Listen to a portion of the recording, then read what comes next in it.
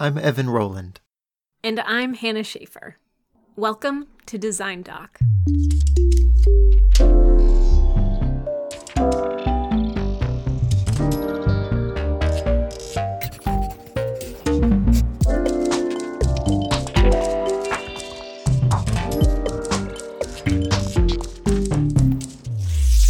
Metaplot.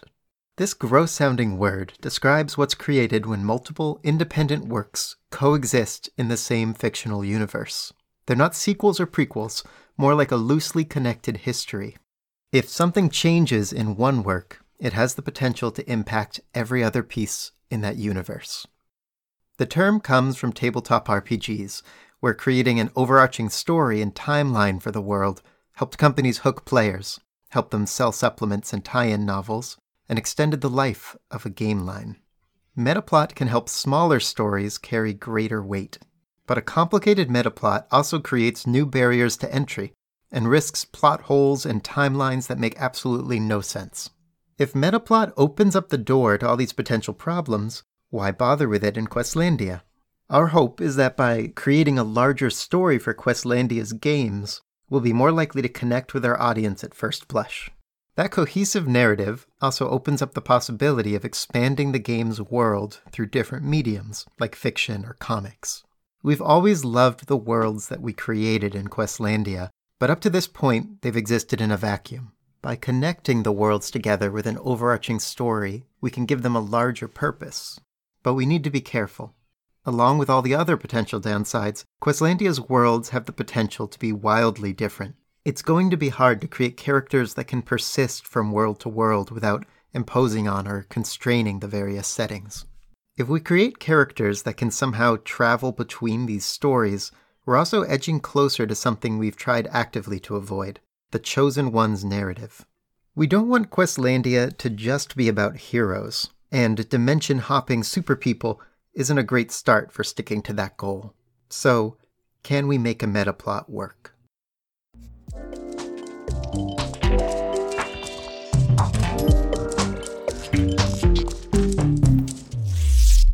So, the first question on our list is, why are we doing this? Why are we doing this? So I feel like when we first started to talk about expanding Questlandia from a one-shot to a campaign game, we started to ask these questions of like, if you have multiple worlds that are strung together from game to game, you have this character that persists between each game, like between each story arc, and that character is you, the player. Right. And so we started to have these questions of like, you have the characters that are in each world that you make in Questlandia, and then you have you, the player. And so we started to talk about like, should you, the player, be a character? Like, how meta do we want to get here? I wasn't completely on board with that. I was super not on board. And eventually I came around to the idea that it was a terrible idea, but it did open up this conversation of like, are there multiple levels of characters that we should have? The characters that you play after you create a world, and like in that game you are like Prince, Turtle, Snail. But then like when you're at the table, there's this meta story that's being created and this meta plot, and like in the meta plot, who is controlling the meta plot? Like, who are the characters that jump from world to world and control this world from story to story, aside from you, the player? And that's when we started to talk about meta plot. And starting with the players themselves being in the game was actually a reasonable jumping off point, because the people who would travel from world to world would have a similar motivation to the players at the table, this curiosity and an excitement about diving into completely different places. It made sense to start by talking about the players themselves being the characters. I'm still voting for like Jumanji. Yeah, but where we ended up was a kind of compromise with that, where even though I'm not going to be playing Evan at the table, I will be playing somebody who is actively exploring and partly generating the world as we play it. And even to the extent we're hoping that when I roll the dice at the table, It represents this world-hopping character doing a similar thing, using a tool to generate some information about the world. Yeah, and that connects back to something that we had mentioned in episode 1 when we were talking about some of our design goals, the idea of the in-game tools that you have, like the in-game rule tools that you have to resolve mechanical things, that we want them to feel like they actually are literally connected to this, like, these meta plot level characters, that like these characters at sort of the table level use some sort of oracle to make decisions. And so when you're actually grabbing the dice, you are sort of stepping back a level from Turtle Prince and into, I don't know, whoever this other character is. But It's weird. It gets weird fast. The ideal is that what this gives you is a game that's extremely immersive, because even when you're flipping through the rule book or rolling the dice or consulting a table, you actually haven't left the game's fiction. You can still be in the world as a character doing these things. And as a result, you can just completely lose yourself in the act of exploring these worlds. So there's this other thing that we've talked about, which is that in Questlandia, we, made this game where you build a world. For some players, it took them hours. And, they spent hours building the world and they really enjoyed it. But then afterwards, they were expected to, continue with the game. And they either got burned out and had to split it into multiple sessions, or they felt like for the amount of world building that they'd done, that the payoff of then playing a 1 or 2 shot game just wasn't worth it. Like, you were only in this world for a few more hours at most. So part of the hope for, first of all, letting you play in each one of these worlds for a long time, and then for every world that you create, stringing them together with metaplot. The idea is that you've created these worlds that have a larger significance, and they're all strung together with this story that has a larger significance that people can follow over time. And then you've made these worlds that also live on after you've played in them. And maybe there's a way to share them with other players or share them online. Those are, things that we're just starting to talk about. So we've talked about the fact that we want to make these meta worlds. What are some of the things that we've talked about in terms of what this will actually look like in the game? Our ideas for this keep changing. We've gone through a bunch of iterations just through discussions of, what is the connection between these worlds? What are the people who are exploring them like? So jump to the end. Where we're at right now, we're imagining a ruined society, which is a common sight for anybody who's played a game of Questlandia to its end. It's the inhabitants of one of these ruined societies exploring other worlds to look for answers about what went wrong with their own society. And this is like the first major break from the original game, because we're not talking about in a Questlandia world, you're playing somebody trying to make your way through a ruined society. We are talking about at the meta level outside of each world, where you're also playing somebody in that world trying to make sense of a ruined society. In this story that strings these stories together, you are playing a person whose society has already collapsed, somehow jumping in and out of these worlds to make sense of what collapse means and how collapse happens. Maybe. These are some of our early ideas. It could still change, but right now I'm liking the idea, the vision of these survivors stumbling on a abandoned technique or technology of their people to explore these worlds, and going into them as novices who are desperate and who want tangible benefit from what they find there and are struggling to find meaning in the collapse of their own society. And part of them being novices, aside from the fact that it's just cool on a story level, is that we can tie it directly into the way that you learn the rules.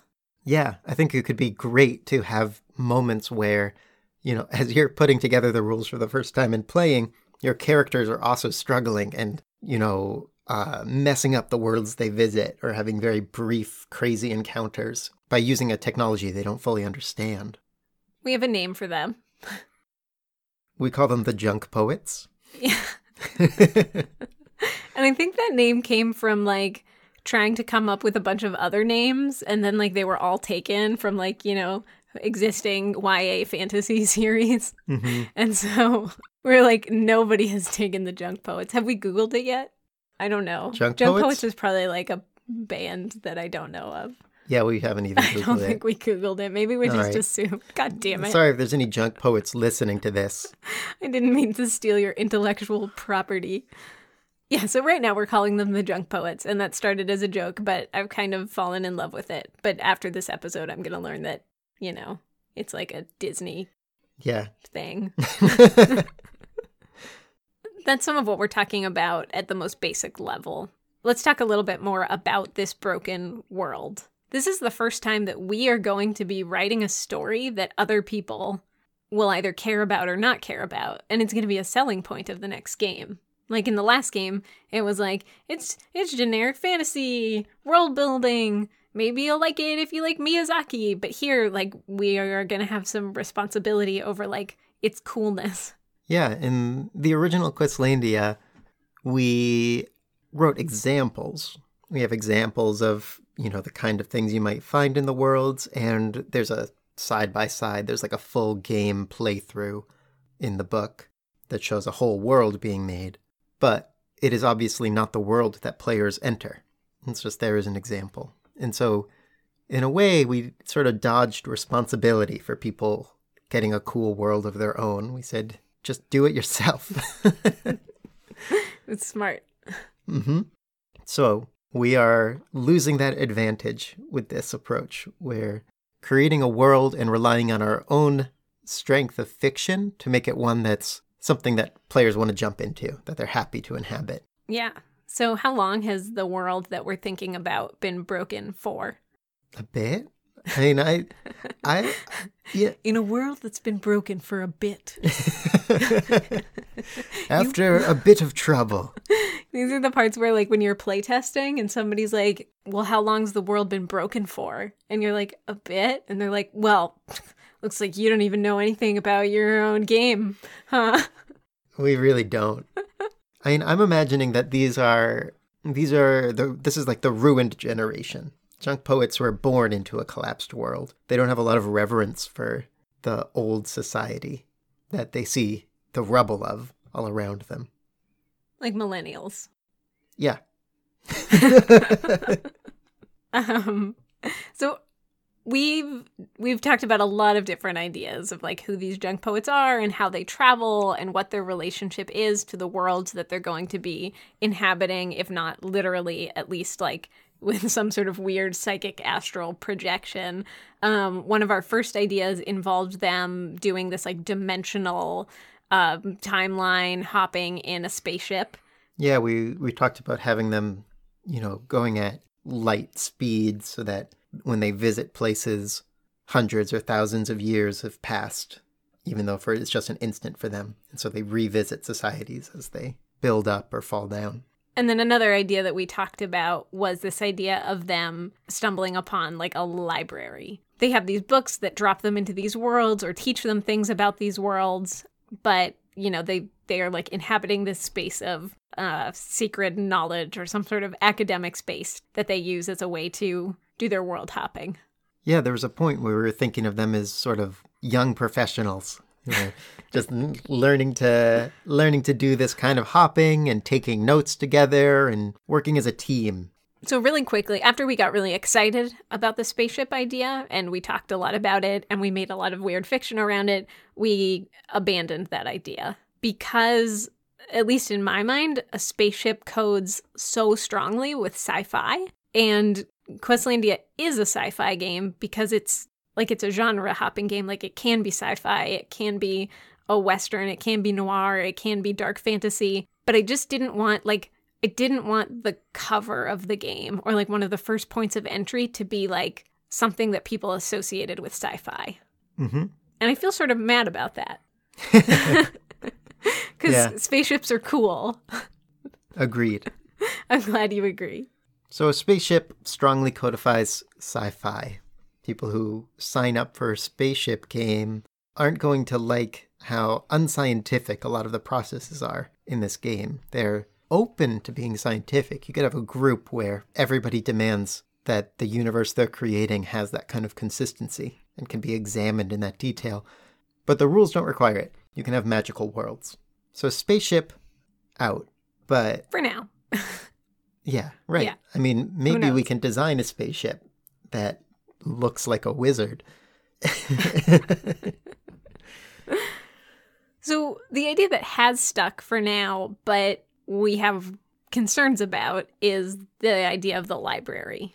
We like the library as like a metaphor. We like the framing. I think we both like libraries. Libraries have like a little bit of a fantasy association, I think, and like sort of is stodgy the word? Mm-hmm. Stodgy fantasy, you know, like the sort of Lyra's Oxford association. So I worry about framing it in a library and like losing people who don't want the stuffiness of it. But I don't know, maybe it can be a weird library.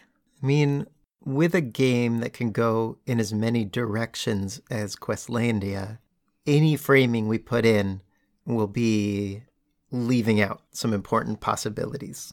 It'll be failing to show how crazy it can get, because there just isn't enough space on a cover to show 100 different worlds. It's going to be a bigger book than we normally make, so maybe we can show like 8 worlds. Probably we really do want to try to make a cover that shows this sort of central hub and the many worlds that are being visited off of it. But a library is a good metaphor for that. It does give this idea that a library is a central hub, and within that hub are a million different experiences waiting for you. Mm-hmm. So in a way, it works. So this idea that we've been talking about is that these junk poets find this library. Maybe they already know about the library. Somehow they stumble upon this library, book space, that has been previously run by who we are now calling the World Weavers, subject to change. The World Weavers are like these magical baby boomers. Maybe they're not even magic. Maybe they just thought they were magic. But whatever type of like, you know, in air quotes, magic they did is now sort of obsolete. Their library has fallen, and the junk poets stumble upon these like kind of archaic texts and have to find a way to make use of them to learn something about their current predicament. Does that sound right? Mm-hmm. So you're in a library of failures, maybe. It's unclear to us, and maybe to the players eventually, whether the World Weavers were hoping to save the society or whether they were okay letting it fall to pieces. It's weird having these conversations because, like, I don't know if we're going to like this idea in a few weeks. And here it is, like, boop. This is where we're at. It's changed a lot so far already, just through, you know, a number of weeks of discussion. So this definitely isn't the end point, for sure. But the junk poets and the World Weavers have stuck around, at least for a few weeks. Mm-hmm. So is there more that we want to say about the junk poets? So our current vision of these survivors is that they have no reverence for the society that fell. They're not impressed by this library or what the World Weavers were like or any of that. They have a lot of reason to be angry and just sort of purely survival-focused, practical people. But we want to balance that with them having a loving and like caring relationship with each other. Something that I've been thinking about is that their lack of reverence for their fallen past isn't because they have a lack of empathy, but kind of the opposite. The generation that has been created as a result of what came before them is actually this generation of like survivalist empaths, which I feel like isn't something that you often see in like survival fiction. Right. The idea of the war made us hard. yeah. It's like, you know, that this like new empathic generation that's just trying to get by, but managing to do so lovingly. I don't know how to communicate that. It's sort of a, like, I don't know, I think about like this solar punk idea. But we don't want this to be solar punk because solar punk is like a vision of a like utopian post-collapse society. And this is not utopian, but I think our like I don't know, the moral universe that we want to bring to it kind of is. These are people who are trying to find answers and useful tools for their lives, but it's not because they want to rebuild society. It's because they care about each other, and so they want to find this information to help each other and go on together. One thing that we're already kind of struggling with, and I think is going to be a battle as we work on figuring out more about who the junk poets are, is battling against this hero narrative, or like chosen ones. Oh, these people just stumbled upon this library accidentally, but is it an accident? Is anything an accident? Like, they're special for some reason. And I grapple with this because, like, I'm also like, I'm a millennial, so I think everybody's special. So I both want to, like, honor that and also kind of buck against it. Like, I don't want this to be a story about people who are somehow exceptional. But to even just say these are people who were in the right place at the right time is to say that they were somehow exceptional, right? Well, chosen by the gods, right? Well, yeah. Fateful. And like, fuck that. Mm-hmm. So I don't know. It's something we're going to look at while we're designing the mechanics for how you engage with these worlds. Because if you swoop into these worlds, solve their problems, get the rightful heir into the throne, you're a hero. That's not the kind of stories we're looking to tell. Or like a colonialist hero. You swoop in and set the natives in order. Yeah, that's bad. We don't know. Just talking about heroes at all, if you talk about a story where there are these heroes, you are also drawing a line in the sand of the people who aren't. And those are the people who get saved or destroyed or pushed aside. So there's these super people, heroes and villains, who get to have their way with the rest of everyone. That doesn't match the kind of empathetic society we're thinking of. This is maybe a little bit babyish, but like, you know, especially when I got up into my high school years, I did not think of myself as special. And, you know, it's like YA fiction has this thing of like, Jessica did not think of herself as special, but actually she was the most special. But I want to legitimately try to make a game for non-special people while also acknowledging what makes them special. This is the dumbest thing. I'm going to stop saying this. Yep. All right, let's talk about something else. What's our next question, Evan? How can a meta plot go wrong? All sorts of ways. Mm-hmm. One of the big things is with Questlandia, you made a world, you had your adventure in it, and you closed that chapter. And if you play again, you're starting fresh. Yeah, so like if there were plot holes, you just didn't even have enough time to pick them apart. Mm-hmm. But now we have this world that you return to every time you finish one of those chapters. And you're stuck with it to some extent. Like, this is the place you keep returning to. If you're not enjoying it, you're going to have a bad time. And what if we don't enjoy it? We're going to be kind of bound to whatever story we end up creating.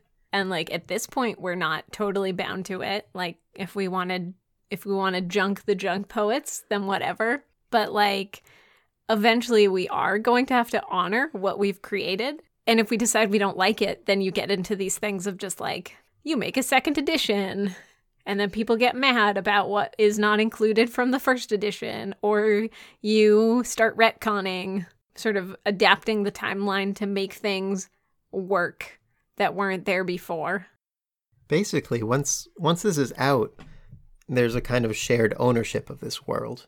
Because even if we wrote the initial words, now all these people have played in it, and they've become familiar with it, and to some extent they might care about it.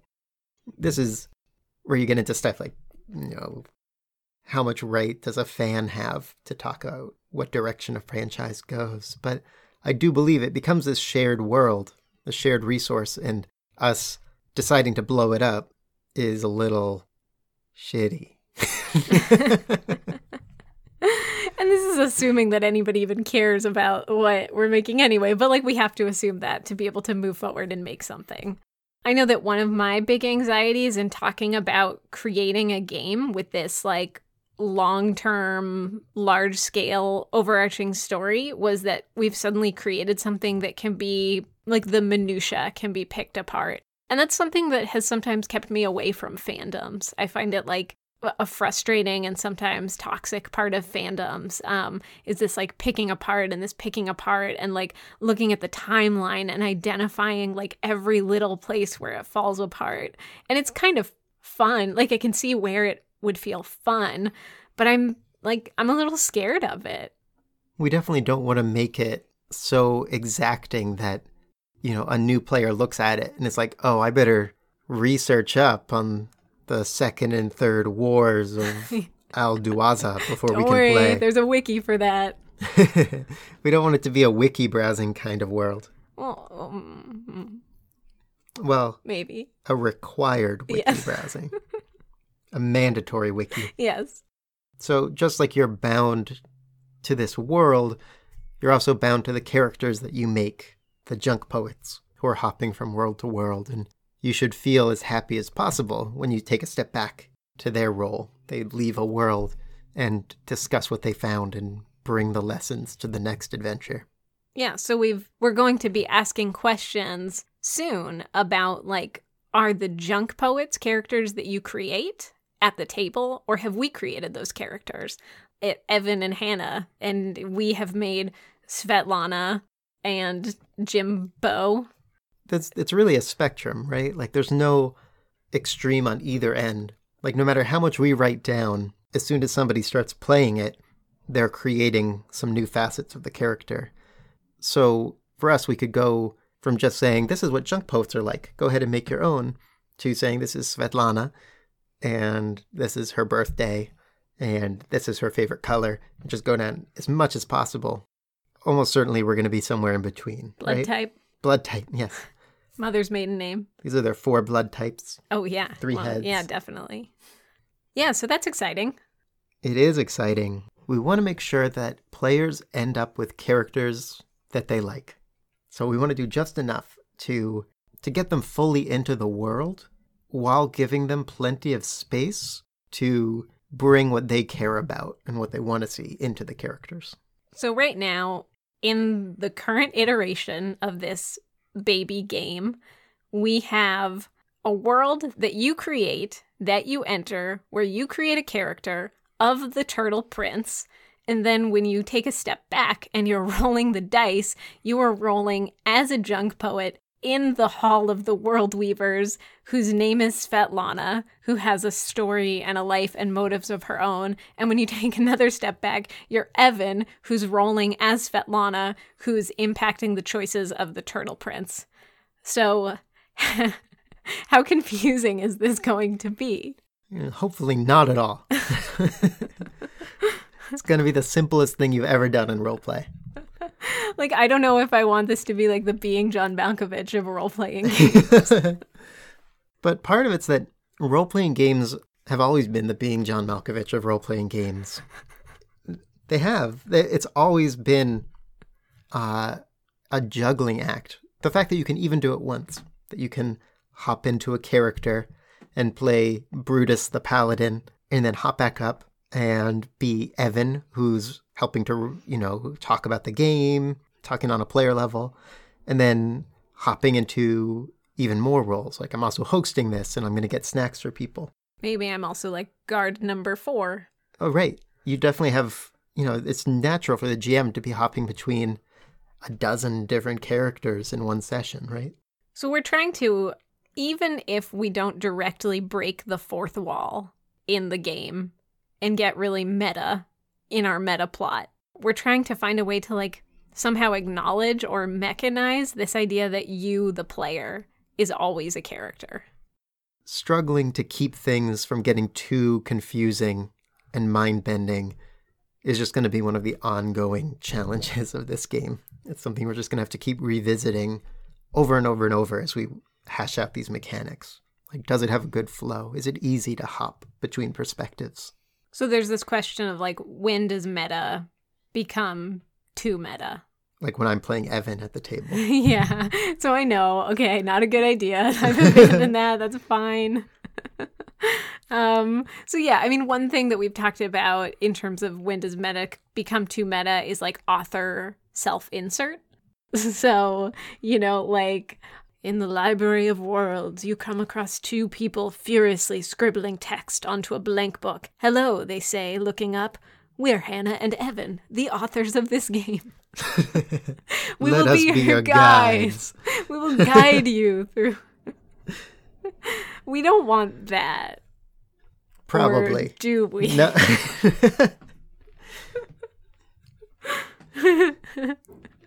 I don't like that. But it's funny. It's hard to just make a rule about when you go too far because, I don't know, if you read Kurt Vonnegut, he'll drop himself into his own story and it'll be so great. I love how we've compared it to the War and Peace of role-playing games. We can just be the Kurt Vonnegut of role-playing games. Mm-hmm. Gotta aim high. So that's something that we're going to be working on is not being grossly meta in our meta. Right. God, even saying that, I hate myself a little. I mean, this podcast is pretty It's fucking so meta. meta. Oh my God. Okay, so what's fun about Metaplot? Let's close this out. All right, so unlike with Questlandia, where, the games could be anything, with this one we do have a central hub. We have a consistent world, and speaking as somebody who's likely to do a bunch of this art, it'll be really cool to get to dive into this single world and create a consistent art style for it and a look for it and how clothes look and how buildings look and go in deep. I'm excited because I think this was going to be the first time that, people will share their Questlandia worlds online, but this is going to be the first time that we'll have this shared language of these characters that ideally people might have some love for. And this story that people might feel personally invested in. And we can talk about that with people instead of just talking about it in this vague way of oh, you made a cool thing with floating islands and you were all slug people. That sounds really cool. There will be that too, but they can be talking about how their characters that we know interfaced with these worlds that they made. Right. That's cool. That's super cool. I think that I'm still excited about, if we can pull it off, having this kind of immersive interplay of what your characters are doing, matching what you're doing at the table. So that when I flip through the rule book, it's in character. Gotta look through this World Weaver manual, and it's really badly indexed. And so it's going to take me forever to find the right page. I like the idea of having that problem, and it's in character. So we can write a really shitty rule book, but just totally get away with it because it's in character. Those shitty World Weavers, man. I'm Hannah. I wrote you this shitty rule book. Let me be your guide. There she is. Get her. So that's where we stand on the meta plot. It's still in flux, and even as we talk about other topics in the weeks to come, we're probably going to keep revisiting this and seeing how it changes it and interfaces with it and puzzling it out. In our next episode, we're going to be talking about world building in particular. It's how we, pass the meta level. When they actually get around to creating a world to explore. Oh, we're not even in the game yet. How do these worlds get made? How do you build a society? How did Questlandia do it? And how can we improve and expand on that for the sequel? If you have thoughts or questions about world building, or you want to talk to us about this episode, you can email us at designdocpod@gmail.com, or even better, you can follow us on Twitter at designdocpod and tweet to us because we really like hearing what you thought about the episode. It was awesome after the first episode to hear what everybody thought, and it makes us feel really good. If you want to follow us personally on Twitter, I am Han Bandit. And I am on there as A Drawn Novel. Thanks so much for listening, and we will see you soon.